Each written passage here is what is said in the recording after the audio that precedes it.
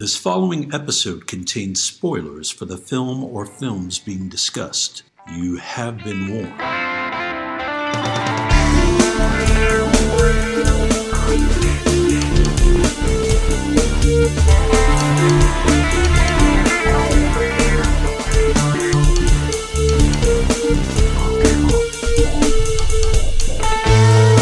We all remember the big moments in the movies we see. The big set pieces, the famous dialogue, the twists, the naked times. But film is an entity made up of hundreds of little moments that either make them special or relegate them to obscurity. We are here to talk about those moments. Welcome to Movie Microscope. Kick it, Movie Microscope.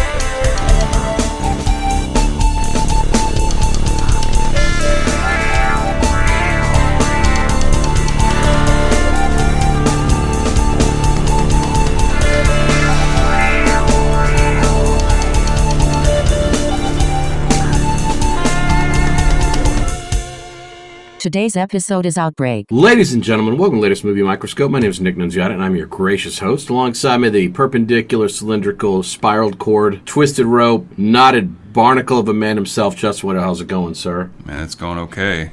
You know, tax time, Nick. A little tax time. How'd you do? How'd you fare this year? I don't know. It's autopilot, you know? You do your own taxes? My wife handles it. You don't hire anybody? Used to, don't anymore, I don't think. I don't think about it. It's nice to not have to worry about it.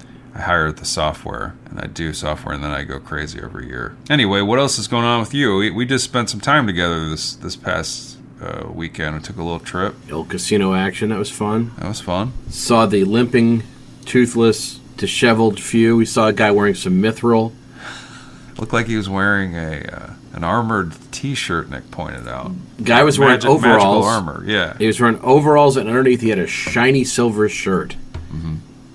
It was like, I guess, a redneck that somehow found Galadriel on his journeys.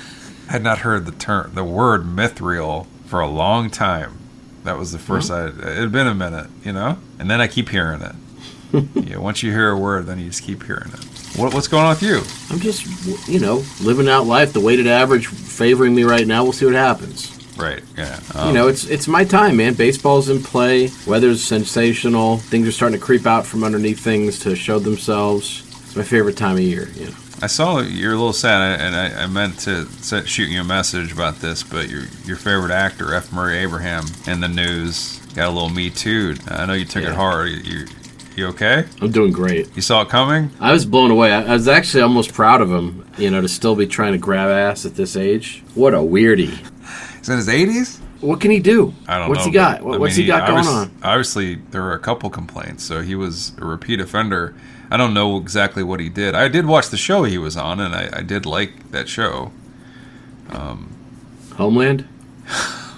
Oh, what is that show called? It's got a weird title. White Lotus? No, I did like that. I love White Lotus season 2. But Mythic Quest? Mythic Quest is what he got fired from. Mm-hmm. Mithril Quest? Yeah. I just haven't seen beyond the first season, but I did like it. Well, the F stands for fingering, so it kind of makes sense, I suppose.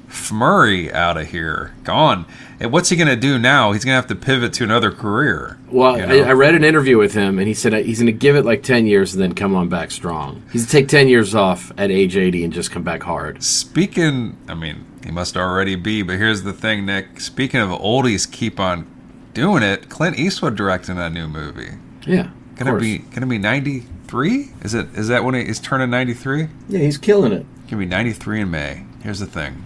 You gotta keep doing it, you know? You gotta direct. Some people are just like on the old folks' home, just chilling in a rocking chair. My man is directing a movie. He's the embodiment of that adage that there's people that if they ever stop working, it accelerates their decline, and he's holding it at bay. He's working his ass off. He has a reason to live, keeping things moving. Allison needs to get paid. Ridley Scott is thinking, man, these old guys still doing it, you know? You got Brownwald just dripping, man.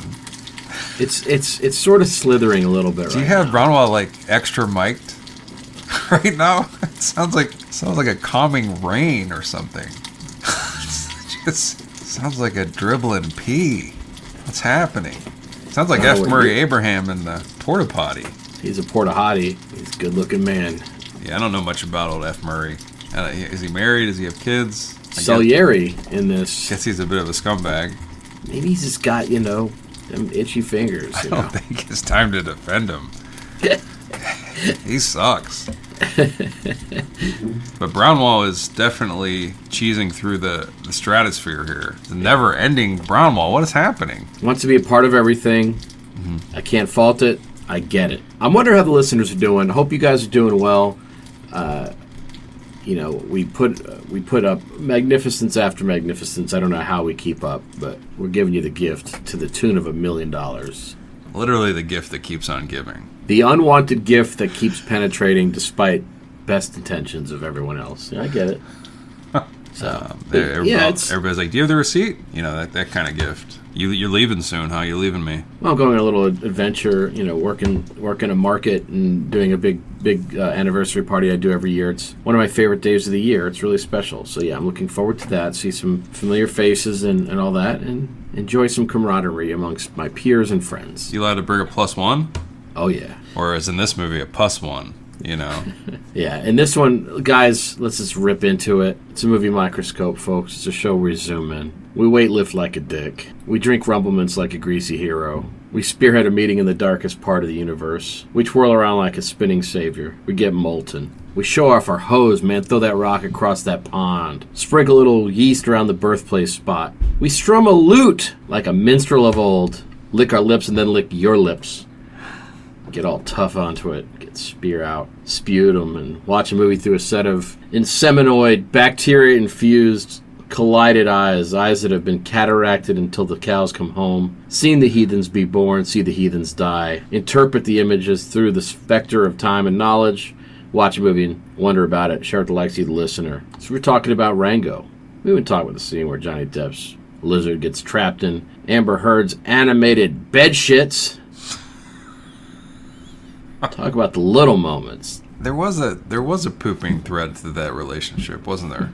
Mm-hmm. Good. That's good to be reminded of that. I could see a rhyme now. Amber Heard shit the bed. Check your head before you're dead, because Amber Heard shit the bed. Did I call her Amber Head? You did. You could have pivoted to Amber Heard turd the bed, but Amber Head is a made-up actress that I maybe would be good. Amber Head, huh?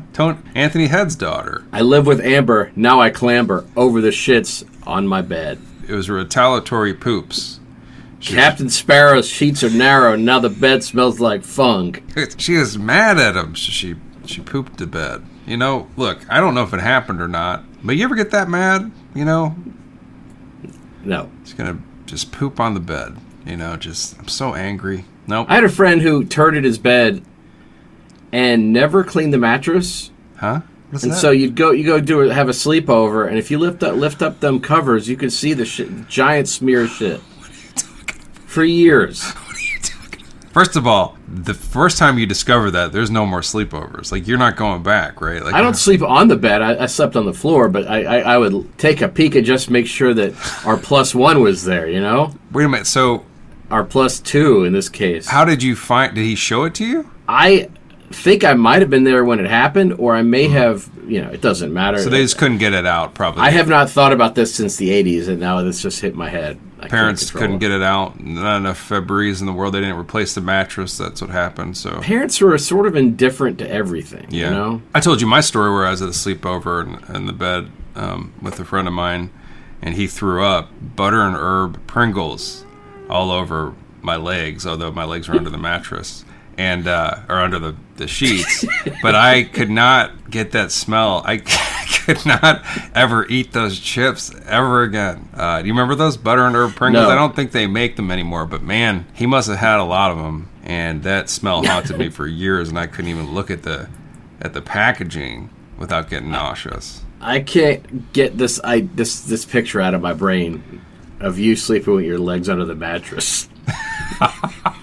I wish they were under the mattress because it would have saved me the feeling of dropped vomit all over my... That's how I woke up, to the splatter. It was pretty awful. This is a pretty awful start to this podcast. It's very scatological, which is sort of in tune with this movie, Outbreak.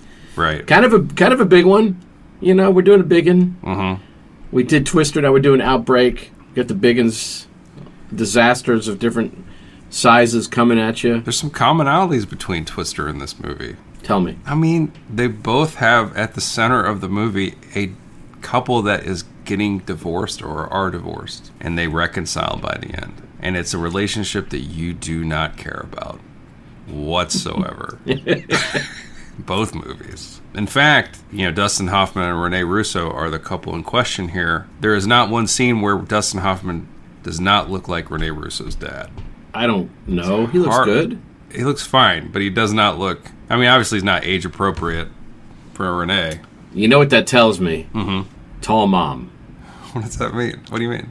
If Dusty's the dad, mom better have been a fucking giant. Because Rene Russo dwarfs him. There's a reason why they don't spend a lot of time walking down roads next to one another in this movie. Rene Russo married to one of the Gilroy boys. Dan. Yeah, we talked about this before maybe, but I didn't know that because I was looking up Wikipedia's on all the major players here. I don't know if did you hear about Kevin Spacey? He sucks too. But a great actor. He is a very good actor. An ill-advised hair decision in this movie, not unlike Samuel L. Jackson in The Negotiator. A little bit of a red hue. Yeah, I guess he dyed his hair for this. That's okay. It's fine. It's an acting choice, but it just looks weird to see OK Space with that weird hair. Dyed his hair, and his character died as well. Does he die? Does he get an official toe tag in this? We know, but the last time we see him, he is feeling it. Directed by Wolfgang Peterson. I believe it's our first Wolfgang. No, we did In the Line of Fire. Yeah, right? Also with Rene Russo and her grandfather Clint Eastwood playing her love interest. Oh, that's right. She must have loved Thomas Crown Affair because it's age appropriate, Right. Ish. Sort of. I imagine Brosnan's older than her. Maybe the same age. Actually, maybe the same age. That's a good movie. I haven't seen it for a long time. Who was the third? Was it? It's not like Thomas Hayden Church or something. Who else was in it? In Thomas Crown? Yeah. Somebody really good's in it. It was like Pierce Brosnan, Rene Russo. There's a third person that's like in on it. The cop that's chasing them too. But he's in on it, yeah. Right. Spoiler. It's somebody really good. It's not like Gene Hackman or something. It's like... No. God, who was it? It wasn't Ewan Bremner, was it? No. Why did I say Thomas Hayden Church? Because Thomas is in the title? That's I don't know. Terrible. It's somebody young and good. Leary. Okay, I was right. There's somebody else in it too, though, right? It is Leary, though. That's Leary. I love me some Dennis Leary. That's surprising. I didn't think it was him. He's in there. I love it. Also gets naked. Yeah, that was the big thing about that movie was her topless scene, but I'll tell you, could have done without it. Could you have? I don't think my timeline would have changed much had she been clothed in that sequence. They always had like backwards compliments, like when she got naked and she's like, "Oh man, she still looks good." That was like the big thing. Like she was like probably 41 or something. Mm-hmm. I can't believe she doesn't look like the lady in the shower in The Shining. Kudos to Rene Russo for not looking like the lady in The Shining. That was during that period in human history where Halle Berry being naked in Swordfish and Rene Russo doing that was the lead. Sharon Stone showing herself in Basic Instinct. That was the lead. Oh, there's also a movie attached to this, by the way. Yeah, that was, why people always like to see naked. Typically, that's why it still makes the news. Maybe it makes the news a little bit more back then, but that's why Sideways is still talked about. Let's go through this cast. We've mentioned Dusty and Renee. Mm-hmm. We've mentioned Kevin Space. We have not mentioned Cuba Gooding Jr. He's in here. Unbelievable. Showing up. Who else? Well, you got someone that we just saw in a movie a few episodes ago, J.T. Walsh, showing up uncredited in this. That's right. You got the low energy king himself, Donald Sutherland. You got the beautifully voiced Morgan Freeman. You have the beautifully voiced Zakes Moka. He's only in it for a scene, right? I know, it makes me sad. Patrick Dempsey. You got little P. Demp in this. Patrick Dempsey showing in. Love seeing him. You got a very, very early appearance of Benito Martinez. Who did he play? From The Shield. He was one of Renee's employees, one of her CDC compatriots. Inexplicably, in the second scene we see him mysteriously eating French fries for no reason. I know, and he holding them to the camera so you could see them. Yes, very strange. And you got the chameleon-like. I didn't even notice it was him until I saw the credits. Dale Dye. I was gonna say the same fucking thing. And I didn't see him in the movie, but fucking Lance Kerwin in this. Lance Kerwin in here? What? Wait. Where was Lance Kerwin? He played a military man of some sort. Lance Kerwin of Salem's Lot fame, that Gelfling-looking motherfucker. Lance Kerwin in this. What's he doing? Now, something happened to him recently, right? Did he die? I think he walked the final plank. I think he did die. Is he James at 15? What are you talking about? I don't know what you're talking about. Was that his show? I have no fuck. How do I know? I think he was recently shredded off planet Earth. Hold on, let me look. I'm looking. Lance Kerwin. Maybe he didn't die. Oh, he did. You're right. He just recently died. I think he was James at 15. He was in Outbreak. He just recently came back to acting after Outbreak. He hadn't acted in the movies, at least. And now he's rotting. It's not nice. Well, I mean, it's a fact. I'm just telling you nature's truth. That's the direction you go once you leave planet. You start to rot, and then you start to become part of the stardust that fuels us all. He was in Enemy Mine as well. Remember, he had like a bit part. He gets killed in Enemy Mine. I remember nothing from that movie. We got to zoom in quickly and efficiently on Enemy Mine soon. I won't have it any other way. Now, if I'm not mistaken, the big twist in that is that Louis Gossett's a chick alien in that. He doesn't. He's not a chick, but he still is pregnant. I think in that species, the males have the baby, but it's still a twist that he's carrying around some babies in there and sounded like Louis Goss. Luke's brother. So the premise is this. Back in the day, a cover-up happened because a horrible virus broke out in a village during the war. Zaire. During a war. Zoom in. Yeah. 1967. Cool. Two mysterious young soldiers who you can never guess who they are cover it up. It's funny too because they tell the village that they're going to help them out, and then the village is outside receiving the care package, and it's a bomb, and they explode forever. Yeah, so the soldiers come investigate. They see a bunch of people with a bunch of pustules on their faces, dying or dead, and they go, "Hey, they tell the people we're gonna drop supplies," like Nick said. So the next morning, or whatever, everybody rushes outside to an airplane, dropping a package. It just turns out to be some kind of barrel bomb that incinerates the village. In fact, they show a close-up of a dude, and he gets zooped to smithereens, and it reminded me of the Rambo movie we just did, that level of incineration. I just like how they misunderstood the word surprise for supplies. Guess what, Nick? Tell me. They incinerate the village, but there are a bunch of monkeys running around ensuring that this disease stays, I guess, active? Badass? Yeah. Mataba. That's the name of it. Little capuchin monkeys traveling up and down the city, kicking ass. Little adorables. Same as Monkey Shine, right? Same species? I think so. Yeah, I think so. I think you're right. Nice to know him. What a sweetie. The monkey is definitely cute in this. We flash forward to the present day of 1995, I guess. Mm-hmm. We've already done a lot of movies with that date. We already talked a lot about what we were doing, so we're good there. Dustin Hoffman works for the military. He's a disease guy. His ex is leaving town, Renee. Case Space is his right-hand man, and because of the vacancy, they bring in a new member of the team, Major Salt. That's a great name. Played by Cuba Gooding, yeah. Cuba Gooding Jr., but we get a shot of Basement Spacey working in the basement in this. Deep down in the basement level lab. But anyway, we get a little bit of this at work scene or whatever. But next, they cut to Dustin Hoffman at home. What's he doing? He's being small. He's washing his dogs, giving them a big soapy bath. Yeah, this film tries to have this comic relief throughout that is very rarely effective. He's talking to his dogs a lot in this scene. Mm-hmm. He gets mad at them, but yeah, he gives them a soapy bath like you do in a movie where you're sudsing it up so the dogs look ridiculous. And then there's a dog out of the tub, and it's wearing a huge towel like a shirt around it. Did you hear the dogs' names when he mentioned them? I didn't. It's a good zoom, though. One was Suddits, the other was Duddits. Pretty cool. You made it up because of Suds? Seems like kind of be washing the dogs a little bit centrally, like a little bit sensuous, like it's a little too familiar, maybe. And he gets a call. What's the call say? Big shit happening, right? Yeah, Mataba's kicking ass. And he's trying to yell at his... It's not Mataba. He's trying to yell at his soapy dog to stay in the bathtub. It doesn't. Of course not. It's a dog. Mm-hmm. He's trying to be cute. His wife's about to shit the town, and he has to drop these little sweeties off with her so she can dog sit them while he goes and sees what's going on in this village. Right. And they have a very awful scene where he is getting his belongings. They look at some old pictures, and they have this awful scene where she's in a taxi cab trying to leave, and he keeps delaying the taxi. It's a rough scene. So they get in a fight a little bit because she's moving to Atlanta, our hometown here, Where I used to work, CDC. CDC, right? And she's taken over.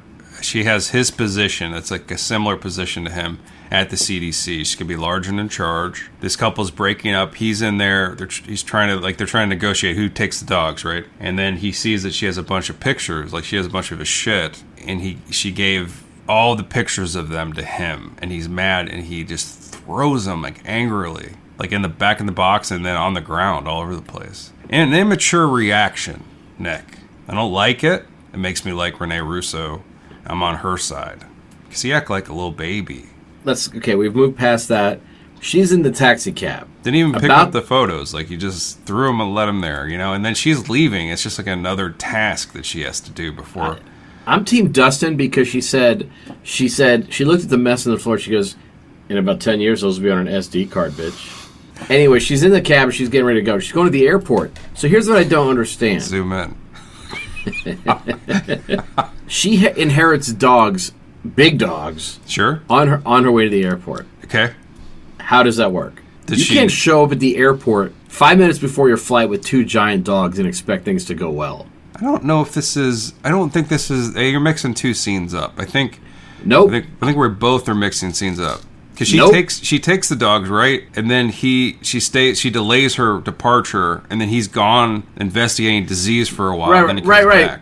Yeah. Right, but later on, when she's going to the airport in a car, she inherits 2 dogs on the fly. Yeah. When she's running late for the airport. That ain't gonna fly. You can't show up at the airport with 2 giant dogs with no tickets and no carriers for them.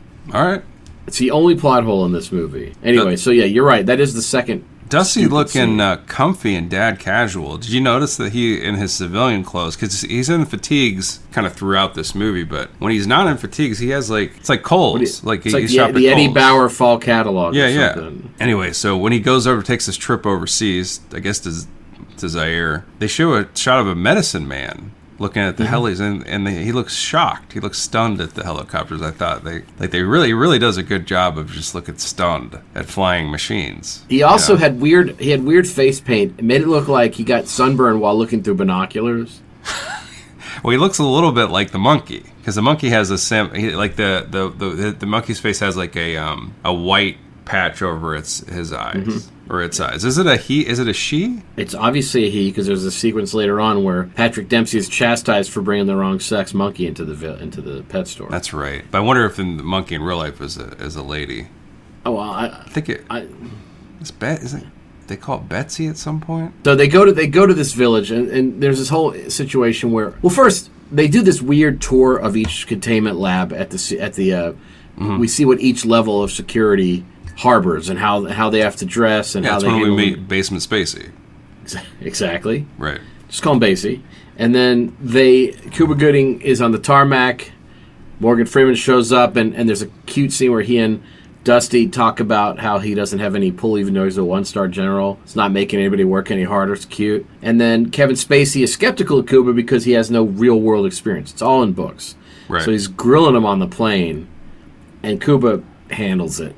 He handles it. He knows his shit. He's flown helicopters. He knows what pus bubbles and pee-pee comes out whenever you touch a dead guy. All that stuff. Sure.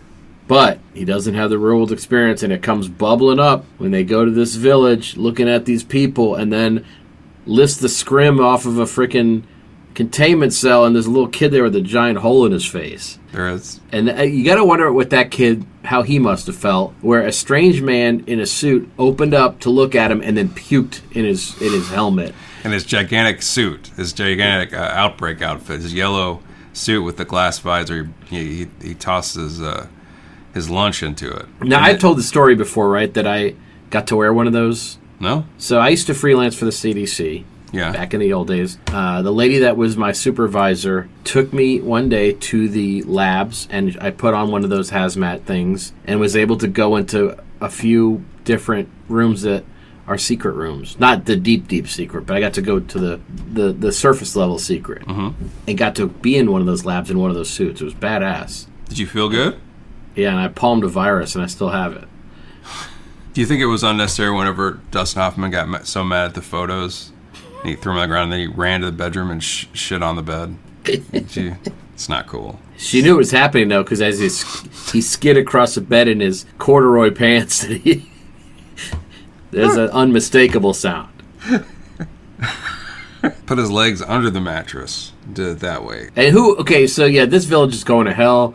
And who is the local doctor there? Those eggs. Zakes. Of the Serpent and the Rainbow fame, a great actor who sadly is whipping through time and space right now. He failed the ultimate puzzle and is dead. But he in this movie is very much alive, and he has one scene. Yeah. I don't think they bring him back for anything.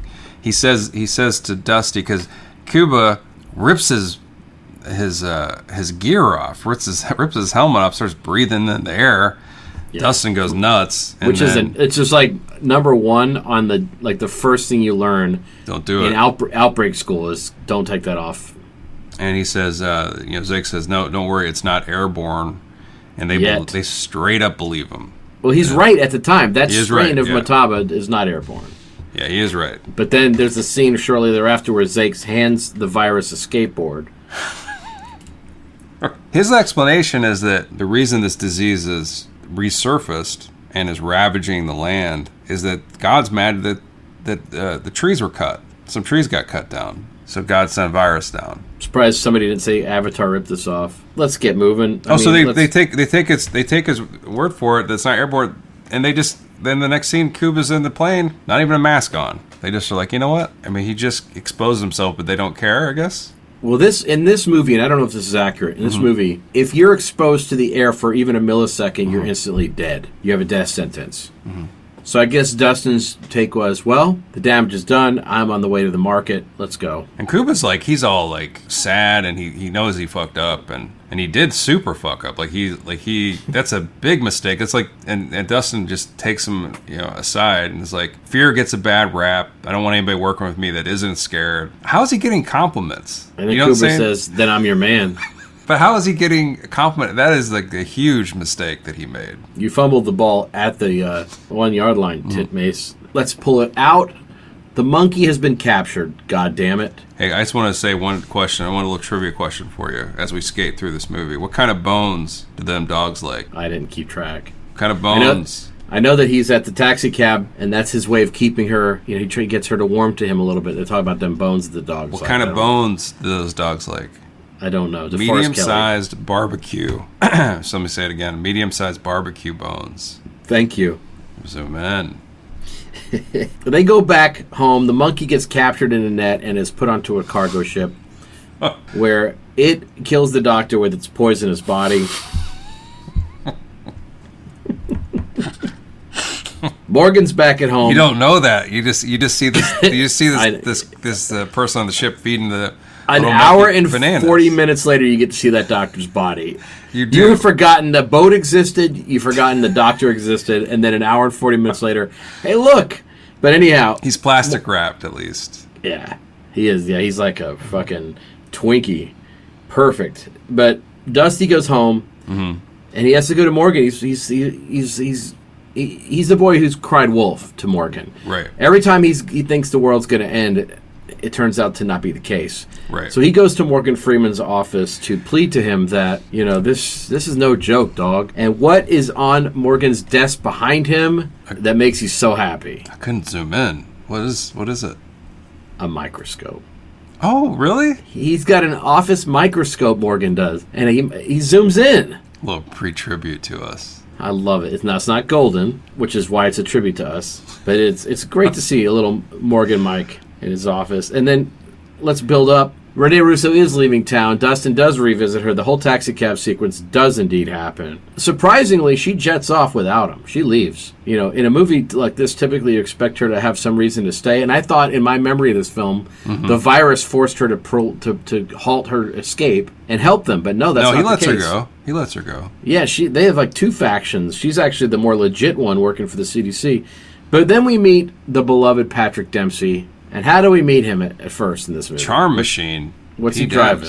He's like an old Studebaker or something, right? No. What? I think he's driving a forklift. Oh, is he? Yeah. I think so. Yeah. I was trying to get a beat on what T-shirt he was wearing. He had a metal T-shirt, right? Yeah, something like that. Because he was into. They gave him a very over-the-top wardrobe with a giant rock and roll leather jacket, layers of stuff, but and the hair teased to within an inch of its life. His hair's always been a big thing for him, but here's the thing about Dempsey, and maybe it's a movie kind of fucking up, but like usually a character like this is supposed to be like this guy is smuggling a monkey to sell it. Like he's obviously a criminal. He cares about himself and his livelihood over others. Like but Dempsey, like you love him in this movie. Like you like this character. He's charming. When he's sick, he's charming.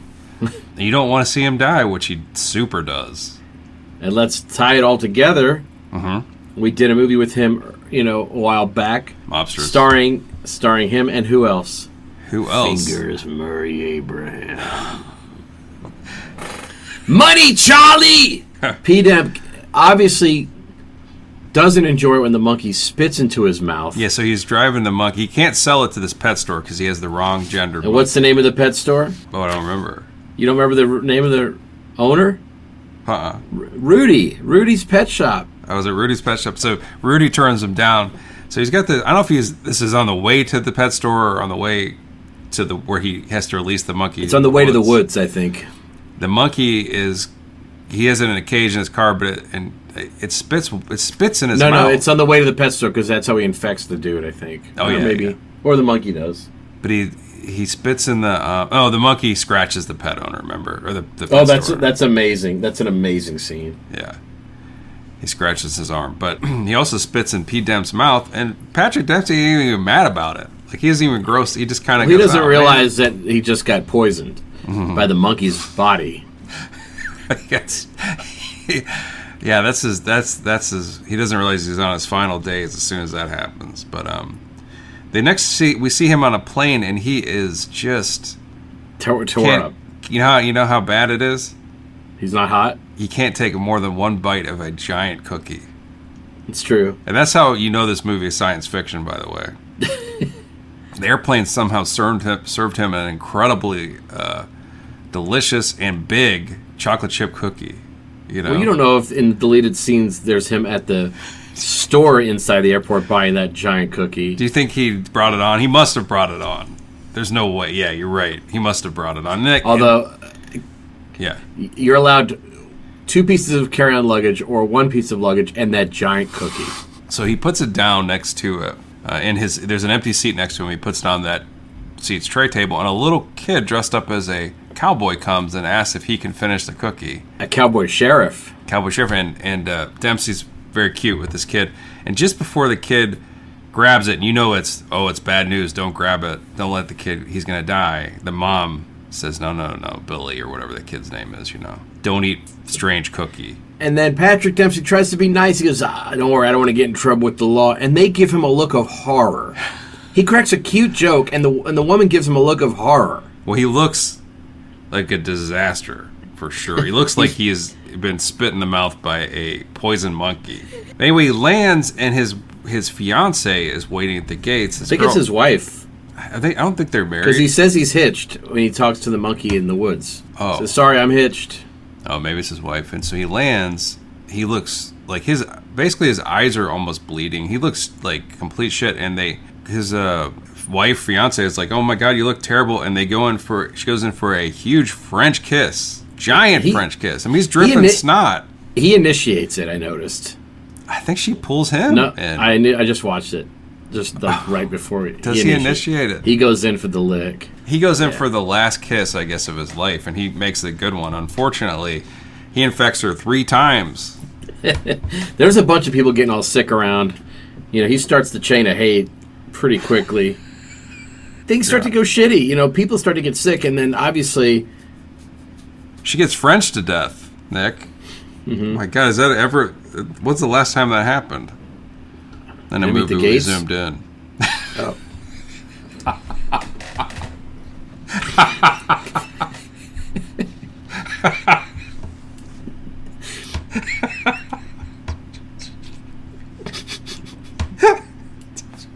Right there. Immediate. Oh, and then they showed this guy in a lab, like he's doing one of those. What do they call it? Centrifuge. Centrifuge. This guy sucks. He gets distracted.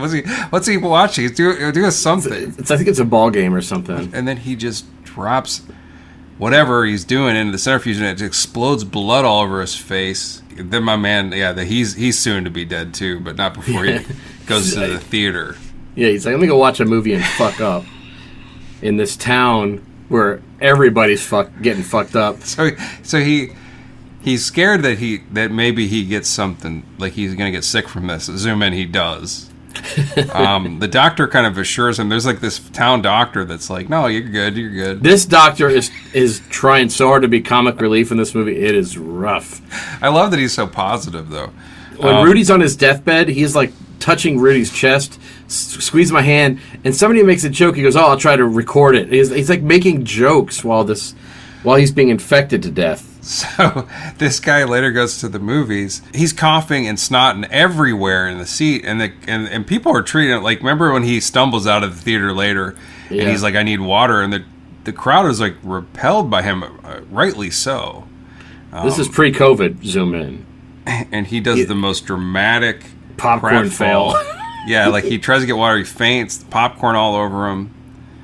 Yeah, it's just. But this town starts to go shitty, and the CDC is dispatched. Meanwhile, Morgan says, I told you so, but Morgan Freeman and Donald Sutherland have created a cover-up. They don't want the Mataba virus to become, everybody's friend. No, they that's the big thing in this movie is they took a blood sample when they were there before they blew up this town in the late 60s, in this village, and they're weaponizing this. They're weaponizing this virus. So they actually have produced a cure and kept it, but they kept all this hidden from the public.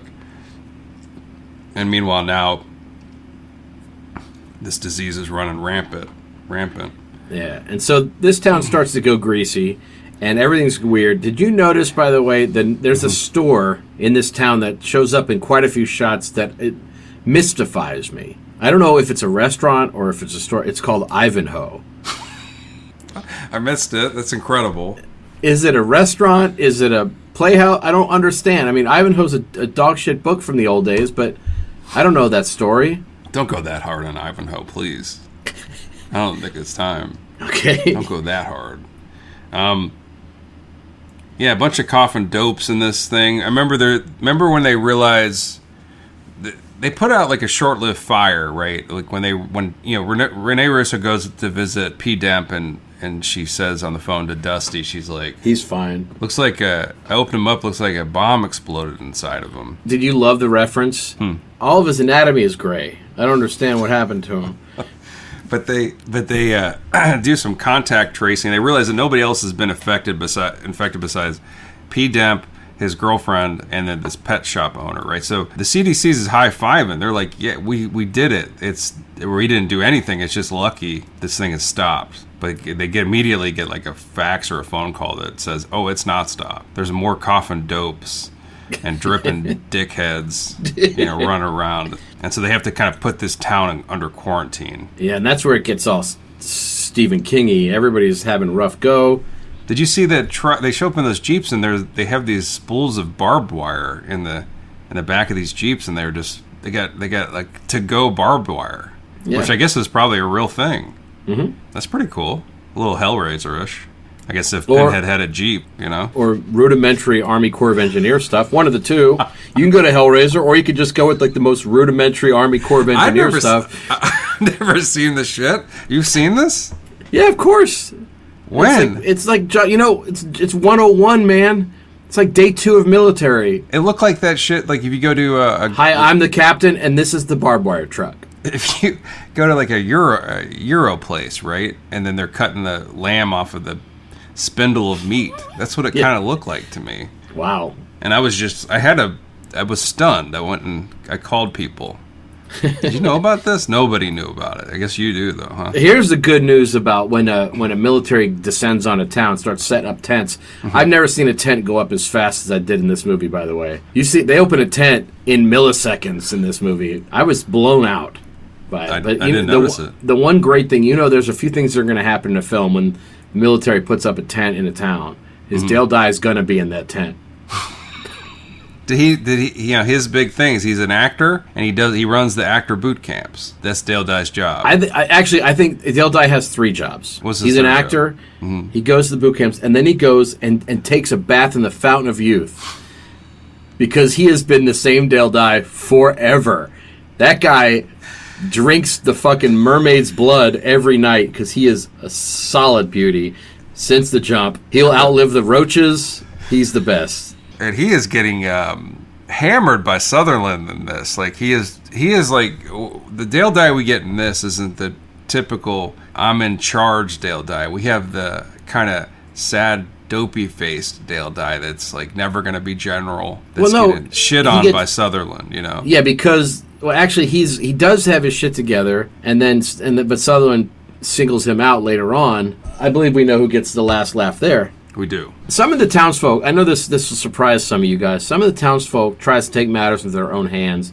They get all militia on them. They think, I'm better than this, I'm going to scoot out of town. And there's this hilarious chase where these 2 trucks try to zip on out, and they get cornered by the military. How does it go for them? So 2 trucks, one full of family and another full of just dudes. They're not going to be quarantined. And so they go off. They go through a barn. They drive through a barn because the military's trying to cut them off. Is this how many films in a row have we done where somebody drives through a house? 3. 3, folks. Twister, break down this. I'll have people driving through housing. That is true, actually. And so this guy, they drive. They're in the field, headed toward the woods, and the helicopters cut them off and say, "Hey, Dick you can't go any further. We're gonna shoot," and they do because these guys. Well, the guys shoot first. Well, yeah, the guys shoot first, but they light these guys up and they show a shot of. Please tell me you saw it. Yeah, a bunch of stiff dummies. You saw the stiff hand in the window? Of course. So before the thing goes up in flames, there's a stiff hand up in midair inside the vehicle. It's so cute. It is very cute. The family that these get, this is a truck full of dudes that gets lit up, but there's a family following them. They just get stopped and arrested. We also start to basically try to put a face to the victims of this thing. So we meet this family who the mom, they're basically they're going through all the motions. Everybody's sick, and they use this one family sort of as an analogy for that. Uh-huh. And we go into their homestead. Mom has unfortunately received sickness, and Dad and the kids, what game are they playing while they wait for? They're playing Wild Weber, Nick. Which I could not believe. Do you remember that game? I don't remember that game. I looked it up. Is it real? Yeah, I read about it. It's not. I thought it's the one where you call a timeout at the wrong time during the NCAA tournament. It is some game where there's some kind of, I don't know, spinning spider that you're flipping chips into. I don't think it got very good reviews. That is hot. Anyway, so the mom is looking sad, and the dad and the kids are at the table, and then one of the kids wants to hug the mom because the military's out front waiting to Uber her to quarantine, and the dad pulls the child back and says, "You can't touch mommy." And so this is a very emotional kind of scene from this actress. She's just asked. She almost looked familiar, and then I realized with that dental work, she's probably not. But did you notice the name of the officer who was driving her? No. Officer the Charon. So she has a long goodbye. The dad does not say a word. He looks kind of thrilled that his wife is off. I'm going to have to disagree, because the dad looks like he outkicked his coverage with that woman. Of course. But he still acts like an ass. Doesn't even wave goodbye to her. It's like he's mad that she's sick. I think, there's all this disinformation. I think he thinks they're going to give her a little bit of a vaccine and then she'll be back for dinner. Nobody realizes that Mom is taking the pound train to Poison Town. She's pretty much out of here. But she and they do have a couple different shots of this actress. Like Wolfgang must have liked her presence because we follow her to the quarantine zone. She's looking sad sack with her luggage. She's got lots of sad face as she's driving away from her kids. Dad's like clicking his heels together as she's out of here. He runs back to play Wild Weber.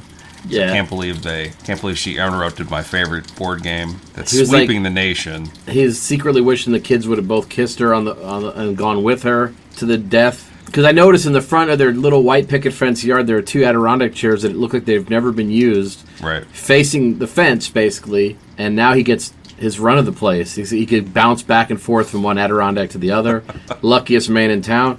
So, yeah, this town's going to shit. Kevin Spacey is losing his mind because he's getting frustrated that everybody is sick. Everybody. He's going through all this thing. Everybody's sick. Everybody is sleep deprived. They talk about it a lot. Dustin's finally getting him some shut-eye. Renee is moving her big chin around somewhere. And K-Space, I know, he's in the lab, and he's kind of like nodding off, and he loses concentration, and he steps too far, and his little suit, which is attached to like an air hose, the air hose rips his suit open, and real fast he runs, out of the room to get. That's right. Renee's down. There. Renee's with him because she goes and comforts him, but he doesn't tell her that he's got every disease. Yeah. But the thing is, like, what I was thinking the whole time was like, how is this room not prepared for this to happen? Like, he walks a couple steps and his suit flies open, like it just rips open because it's attached to like a. It was questionable, and I thought it was sort of because there's a scene early on where he sees a hole in Dustin's suit and fixes it. Mm-hmm. I thought there was going to be one of those things where he, maybe Dustin returns a favor, but he's too busy dreaming. And then, of course, with the people that are in charge, Donald South and Morgan, Donald in particular wants to cover up everything. So he proposes the idea of them torching this town like they did torch the other town. And there's this amazing scene where J.T. Walsh does this speech. He owns that scene. He is such a badass in that scene. Great, we get one moment of JT, and then he's gone. But what a great scene he has. Yeah, he basically rips everybody for thinking of destroying this town full of citizens that he's talking about their right to live. And then he gives this huge speech. And then at the end, he's like, but if we do it, got to get authorization. Yeah, I don't want anybody to point their fingers in my ass. Mm-hmm. And then we get to see a montage of bodies being zippered into body bags, which I love. I thought that's where the mom, I thought one of those was the mom. See, I tried to see if it was. I don't think it was, but let's hope it was. And then, so now here's the thing: Dustin Hoffman realizes that the source, what do they call it? The not patient zero. What do they call it? The host. Mm-hmm. The host he's trying to figure out the mystery of the host.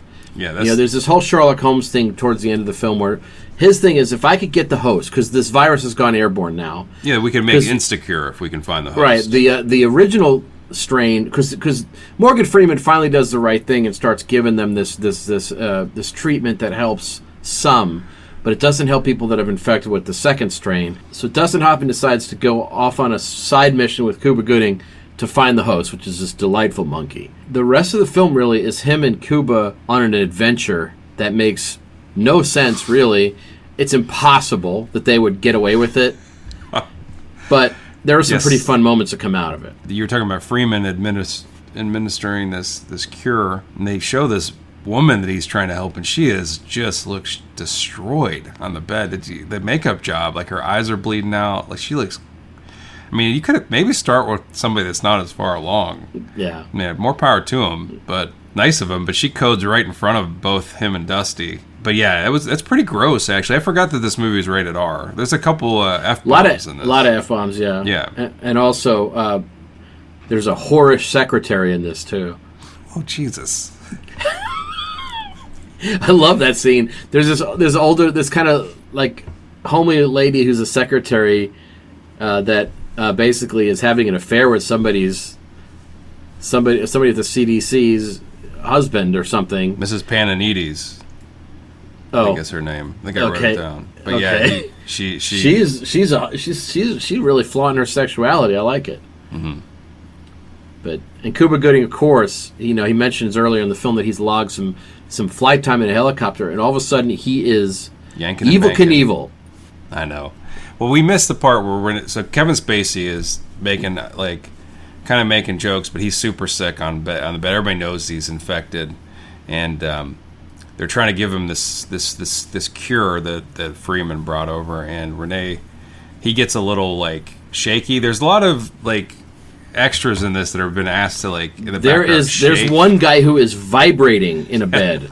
I wrote it. It looks ridiculous. He's the only one in the room vibrating. So yeah, and so then Spacey's doing his old I'm a good actor type shakes as Rene Russo's trying to get the needle in his arm. he hits at her and she actually pierces herself. And so she goes to Lady Macbeth, wash it off in the sink. Doesn't work. Dusty, they just know she's infected, basically. And that's what kind of drives the lights under his ass. He has to save now Renee. He has to find the host, right? Right. And that's what this like. It's like an hour-long investigation into this. And some of the best parts of the movie happen during this ridiculousness. Yeah. It's great because Donald Sutherland shows up. He's being a cock. Morgan Freeman is being a smaller cock, and they just don't they want the bomb to come destroy the city and move on with their day. Morgan has some doubts, but Dusty is out there, and they have these different hijinks where they're dodging helicopters, dodging COVID, and there's a line that Dustin Hoffman utters in this movie that should have been the tagline for the movie. Do you know what line I'm talking about? Idiocy is our only option. It's fitting. I love how they do the investigation. They fly out to that ship that you were talking about earlier with the doctor, and Dustin Hoffman has to jump from the helicopter to the ship. Tom Cruise, eat your heart out. And does some investigation. Anyway, he's in this. He finds the dead ship worker, a doctor of the ship, or whatever. Right? I don't know what is he a doctor on the ship? Yes. Yep. Okay, let me correct that. Yeah, he was. Dustin's like, I need to see his quarters. So they show him his. This is the best. This is the best. But he goes to the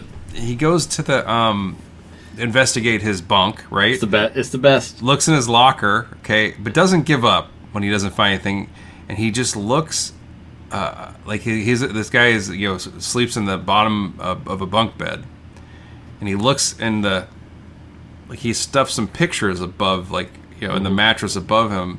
And the guy had taken 2 Polaroids of this monkey. What? He's just longingly falling asleep to pictures of the monkey? Let me make it even better. Here's what's amazing about this.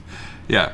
When they look in his locker, he's got a picture of this beautiful lady, his girlfriend or whatever, on the wall of his locker.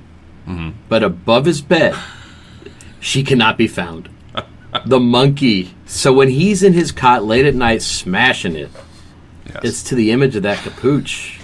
He's got the hottie in his locker out of reach, and then he's got the monkey above. It's so cute. I can't believe that he's got and then Dustin doesn't give up until he finds Polaroids of a monkey, and then he's like, "We got him. We got pictures of a monkey, or that much closer." We've got a picture of the most common species of monkey in the universe. So here's what's great. So before that scene. Mm-hmm.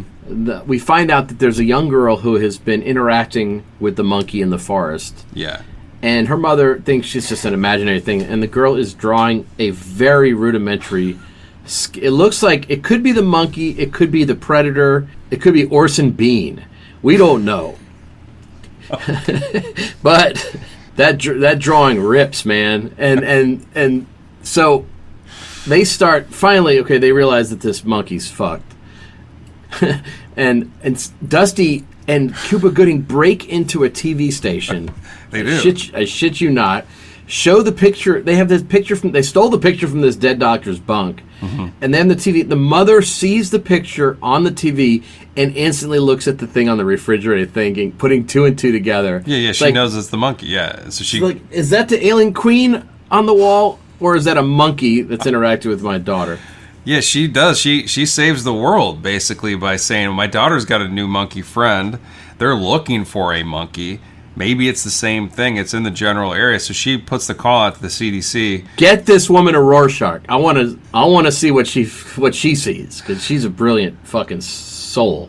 And so then Dusty and Cuba Gooding Jr., they go to her house, and then they're trying to coax the monkey out of the forest, but the monkey doesn't trust anybody but this little girl. And that's a long scene. They have to use her as bait. I could see her contamination happening in real time while they're waiting. Cuba Gooding has got this little dart pistol, and he's standing far away. It's a trank gun, yeah. Yeah, he's hiding. But Cuba Gooding Jr. is he's the character that they give him everything to do. Yep. He is he's a disease expert. He can fly helicopters, and he also is a marksman with the trank gun. He also instantly creates the the cure when they get back to the lab. Yeah, he does. He does Instantly. Yes. I mean, the helicopter's blades are still spinning when they go back outside with the cure to run to the trailer. They scoot out of town just as the Donald Sutherland and his group arrive, right? Somebody tries to shoot at their helicopter with a shotgun from a long way away. The one weapon that's not meant for close quarter, for distance. Sure. That's a military man. That's good. Dale Dye was the consultant on this film. I'm glad that one didn't get past him. They have this action sequence where they're flying under bridges and almost killing Donald Sutherland and firing missiles as a surprise decoy, all this crazy shit. Dustin Hoffman makes fun of his nose to this girl, which I thought was wonderful. Says he has a very serious nose. Yeah, and then now keep in mind, while this is happening, there's also they're readying the bomber to come destroy things. Now Morgan Freeman's able to kind of delay it a little bit, but they get and by the way, a great line when they're in helicopters and Donald Sutherland is trying to have his pilot shoot Dustin Hoffman down. He asks him to blow him the Christ out of there. Blow him the Christ out of there. I don't even know. Is that real? Is that a blow him the Christ out of there? That's weird. It's incredible, actually. Yeah, so there's a lot of helicopter shenanigans at this point, and Cuba Gooding is doing these daring do maneuvers and just really. And like I said, at one point Dusty's firing missiles into the trees. So he does. They kill. There's a house down there. They blow it up. But no. But they fire missiles. That's how Ruby Ridge happened. And it looks like the helicopter crashed. And meanwhile, it's no longer on the radar anymore because Cuba Gooding Jr. is flying right above a truck. It's so funny. They're flying right on top of a truck. It's the cutest scene. It's one of the cuter. And it's hard. This movie goes apeshit with this stuff. But it's kind of fun in a way. I can't hate it for that, but it is ridiculous. And the idea of the dwarven Dustin Hoffman being at the center of this makes me very happy. We did Sphere with him, right? That's the only Dusty we've done. Yeah, no, we did a Dusty. We've done all of his big action. They get back, and lo and behold, Kevin Spacey's fine. He made it. No, Kevin Spacey. As soon as Rene Russo gets infected, no one cares about Kevin Spacey anymore. You don't hear a word about his fate. Not at all. He doesn't get another scene. Dustin Hoffman doesn't mention him, and then he comes back, rushes to her bed where she is. She looks like she has got allergies. She's the one of the. She's dying very cutely. She doesn't get as much makeup. She's being very faint. She's being very faint and barely getting words out. And then she's on death's door because she says to him, "I love your face." She knows there's some hallucinations happening, and she's not herself. Yeah, there's a weird scene where she's palming his face, and I don't need it. I did not need to look at it. And so then he takes off his mask to show her he doesn't care. They found the cure, but if they didn't, he's going to die with her. It's how much he loves her. Well, she says, "You took your mask off. That means you really love me." He says, "Actually, if you don't make it, they're going to court-martial me forever. I need to die right now." Meanwhile, the whole thing, this is after they have the whole thing where the plane is incoming. It's going to blow up the town, even though they have the cure. Cuba Gooding Jr. and Dusty have to ward off this bomber. It's pretty rough. Yeah. And they go fly in front of it and try to talk the bomber off the ledge, and then they drop in the sea, killing millions of innocent fish and wildlife. I read in the trivia, apparently, that they were going to, in the original cut, they vaporized the town. Oh, that would have been so great.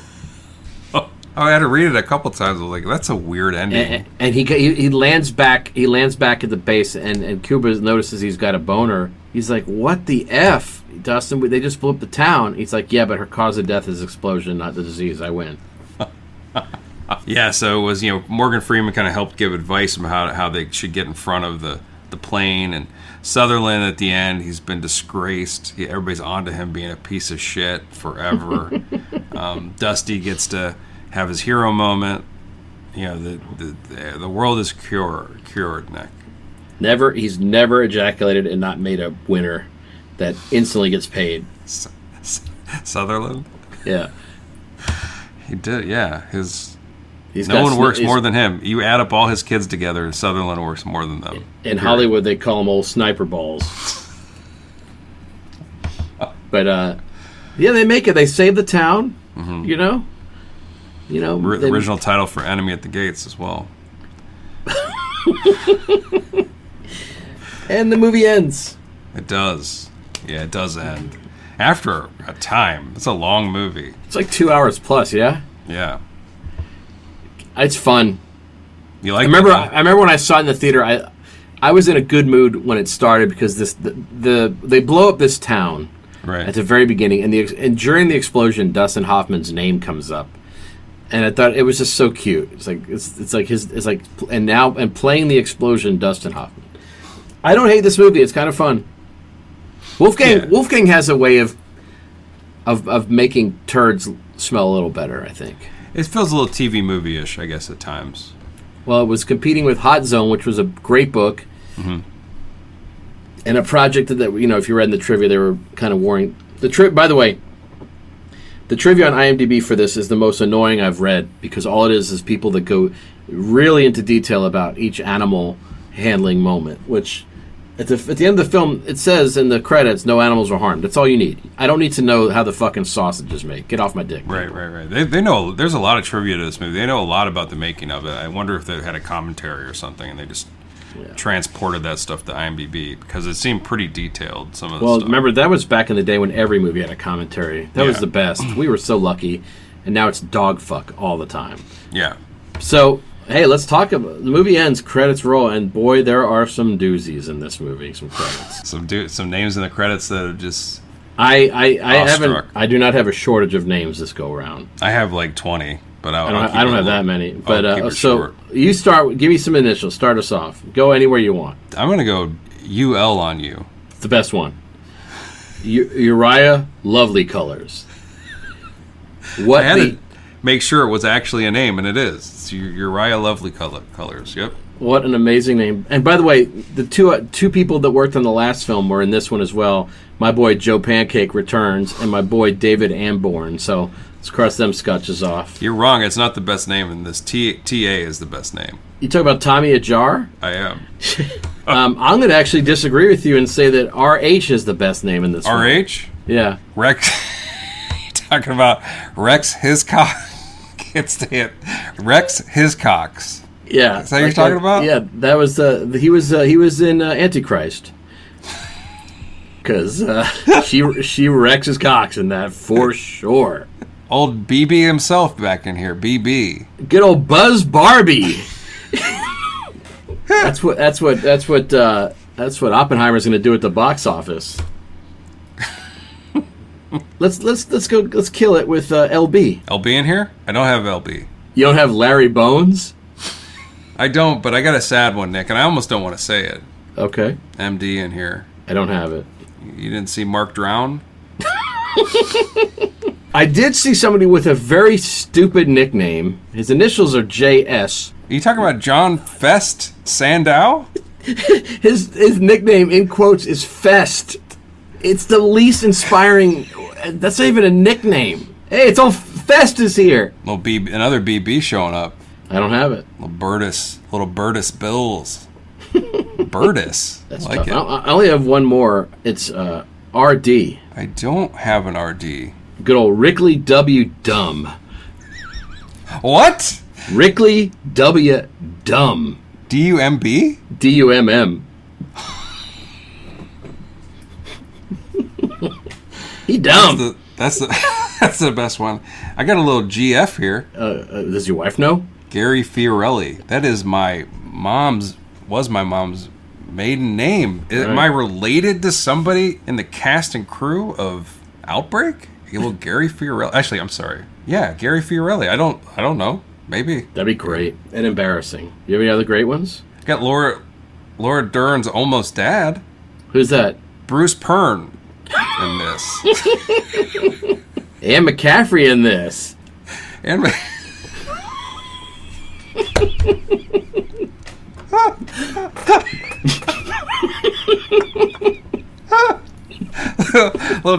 little dragon riders. Look, man, that buzzing sound you hear ain't Cuba Gooding's career dwindling because of his allegations. It's a tattoo gun. What are you gonna get put on your skin from Outbreak, baby? I'm gonna get a picture. I am gonna get that drawing of that monkey that the kid produced that's hanging on the fridge. But it's in another place. It's at Sotheby's. It's like I have an auction house tattoo. Everybody's bidding, holding up signs. That picture is front and center magnifying it on the wall. It's at one of the bids is at 1.4 billion. I'm sorry, 1.4 million. I'm sorry, I keep it to million. Billion, no, million. 1.4 million. Anyway, so what do you think? Because they're bidding on the drawing that saved about 7 people. Mm-hmm. Yeah, that's great. We need to get a screen grab of that and put it all over our socials. Mine's similar. I have. There's the next thing that they're bidding out, Wild Weber. That's the next item that they're. Yeah. Wild Weber. Anyway, go ahead. Gently used. I have just a tattoo on my chest of a kennel with 2 dog skeletons in it.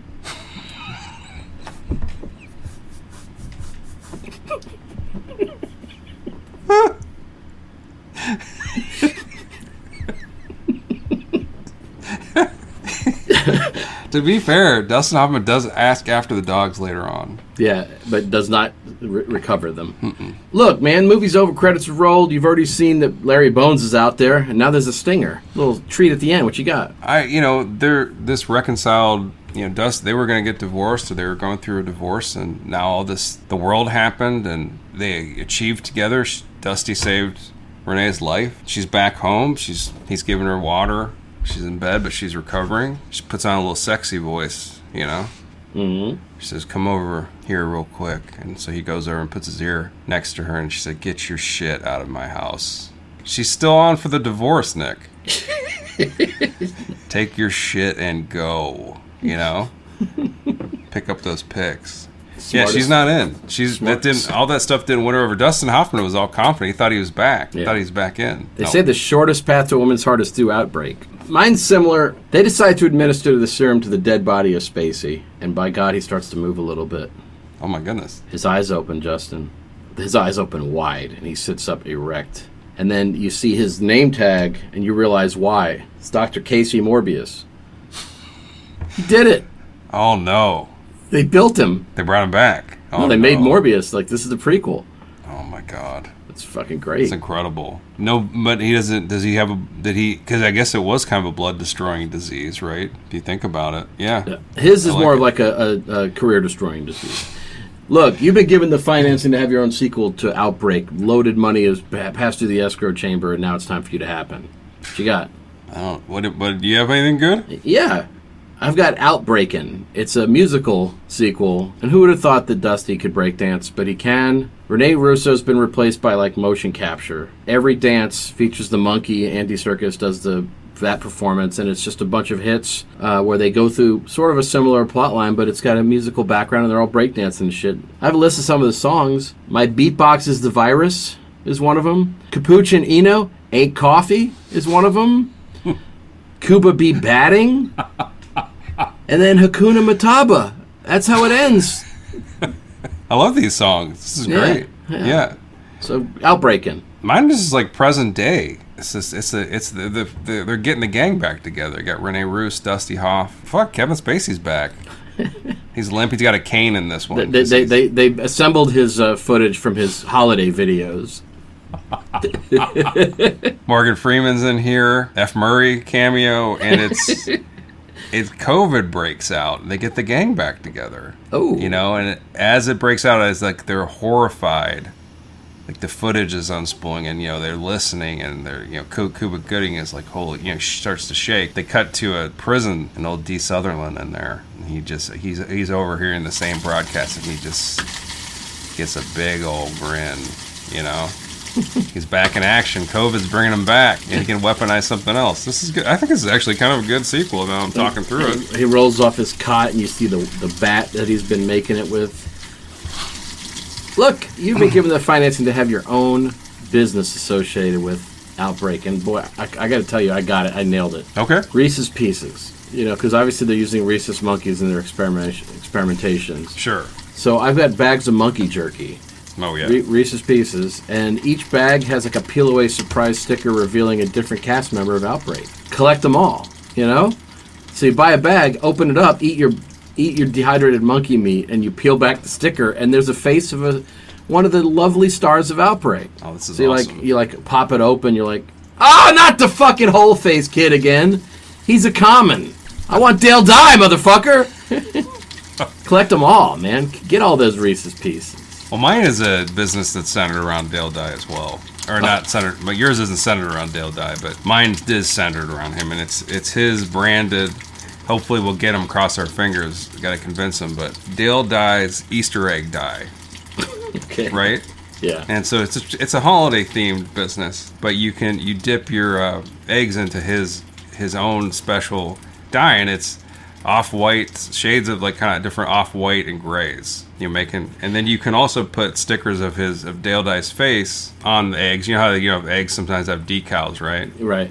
And then decals. Like, put little speech bubbles that'll say something like "Welcome to Actor Boot Camp Paul Rudd" or something like that. You know, like because I don't know who's been in his boot camp.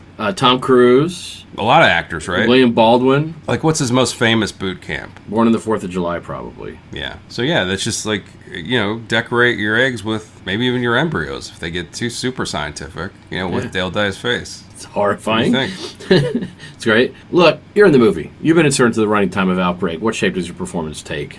I'm the customer who was waiting for that female monkey. Yeah. And now Rudy's dead. My number one pet store guy. And I'm distraught. So I rig my male monkey's cage with a tiny handgun for him to kill me. So, and so that when my wife could still collect the insurance because I was shot by the monkey, I didn't kill myself. So it's a perfect foolproof plan. Unfortunately, the monkey turns the gun on himself because he's got gigantic blue balls. And now I'm out 2 monkeys. And my wife's furious. Oh, man, yeah, it's costly. So I'm like the last victim of Mataba, as it turns out. Mm-hmm. Pretty sad. I am a reincarnated person from like the 1800s. Of course. And my spirit has been I'm thriving again on Earth, but my spirit has been injected into the Spider and the Wild Weber board game, and I am trapped in this piece of plastic that I'm barely played with, but I am somehow out of boredom and all stress and trying to keep the kids entertained. The dad had dumped me out, and I'm a witness to this whole scene of the mom being sick and leaving. You know what I'm saying? Like it's just, and they just zoom in on me. You see a little tear come out of my little spider plastic eye. Oh. I feel I've got more emotion than the dad does in this, and I'm the one. I actually wave goodbye. Nobody else does. Right. What do you think? I like it. Unfortunately, I think it's great. Yeah. It's a sad thing. Look, man, you've got to incorporate something from Outbreak into your everyday life. A ritual, a mantra, a discipline. What you got? The best part is I wrote notes on these other ones that are so bad that I'm doing, and now I got to wing this one. So this one is going to be even worse somehow. I can't wait.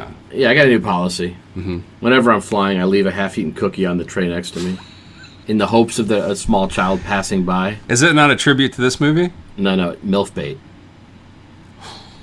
Dropping MILF bait. I was going to say, if it's half-eaten, then I don't know the connection to this movie. There was a bite out of that cookie. MILF bait? What do you... Because that kid's going to... The mommy's going to follow up with that kid, and all of a sudden I got the, MILF bait. And I'm like, yeah, snickerdoodle, wait until you see the rest. You think that's oatmeal cream? All right. I don't know. Like, that's what you're going to incorporate into your life? That's my rituals. I bring a cookie and leave it on the tray next to me. Yeah, it's a ritual. No, I like it. I guess I'll just start saying the random phrase. They say it a couple times in this movie. I'm going in weapons hot. I'm going in weapons hot. Yeah. What do you think? I like it. Just start bringing it whenever I'm doing something. I'm going in weapons hot. But yeah. I don't. That's actually a terrible thing to say in this day and age because people do go in weapons hot. I mean, there's lots of guns and stuff. So I would just do it when I'm by myself. No, I think if you do when you're getting onto a buffet line, maybe I'm going in weapons even hot. Then, or maybe a crowded restroom. I'm thinking when I'm hiking and no one's around me. I hit the trail going in weapons hot. And kind of whisper it. So just make sure super nobody hears me. Right. Just say it under my breath when no one's around. And maybe that's a little bit too... I'll just tone it down. I'm going on weapons warm. I'm going on weapons chilled. I don't know. Yeah, I like it. It's going to be hard to believe I didn't write that down. That's not one I had notes on. Look, you've been trapped in this island all these many years, gathering debris from various films, and now it's time to take something from Outbreak. What you bringing? Oh, man. I might bring that barrel bomb to my island. What do you think of that bomb? It's kind of cool. Like, it's kind of cute. Remember they talked about it's like the most powerful non-nuclear... They call it like a fuel bomb or something like that? Yeah, and it's like non-nuclear, but it still vaporizes everything. And it's big. It's a fatty. Yeah. It has its own little parachute. You know, it's like... So cute. Yeah. Oh, here's the best. You get to name it. You get to name it, and you could have an illustration on it, because they typically will illustrate them bombs and give it a name. So, like, obviously... Fat Man, Little Boy, you had that whole situation. Right, yeah. Well, so you got to name that bomb, and you got to paint a little cute illustration on it. Maybe put, like, Cuba Gooding Jr. on the side of it with that one of those long basters that he's using to make the cure.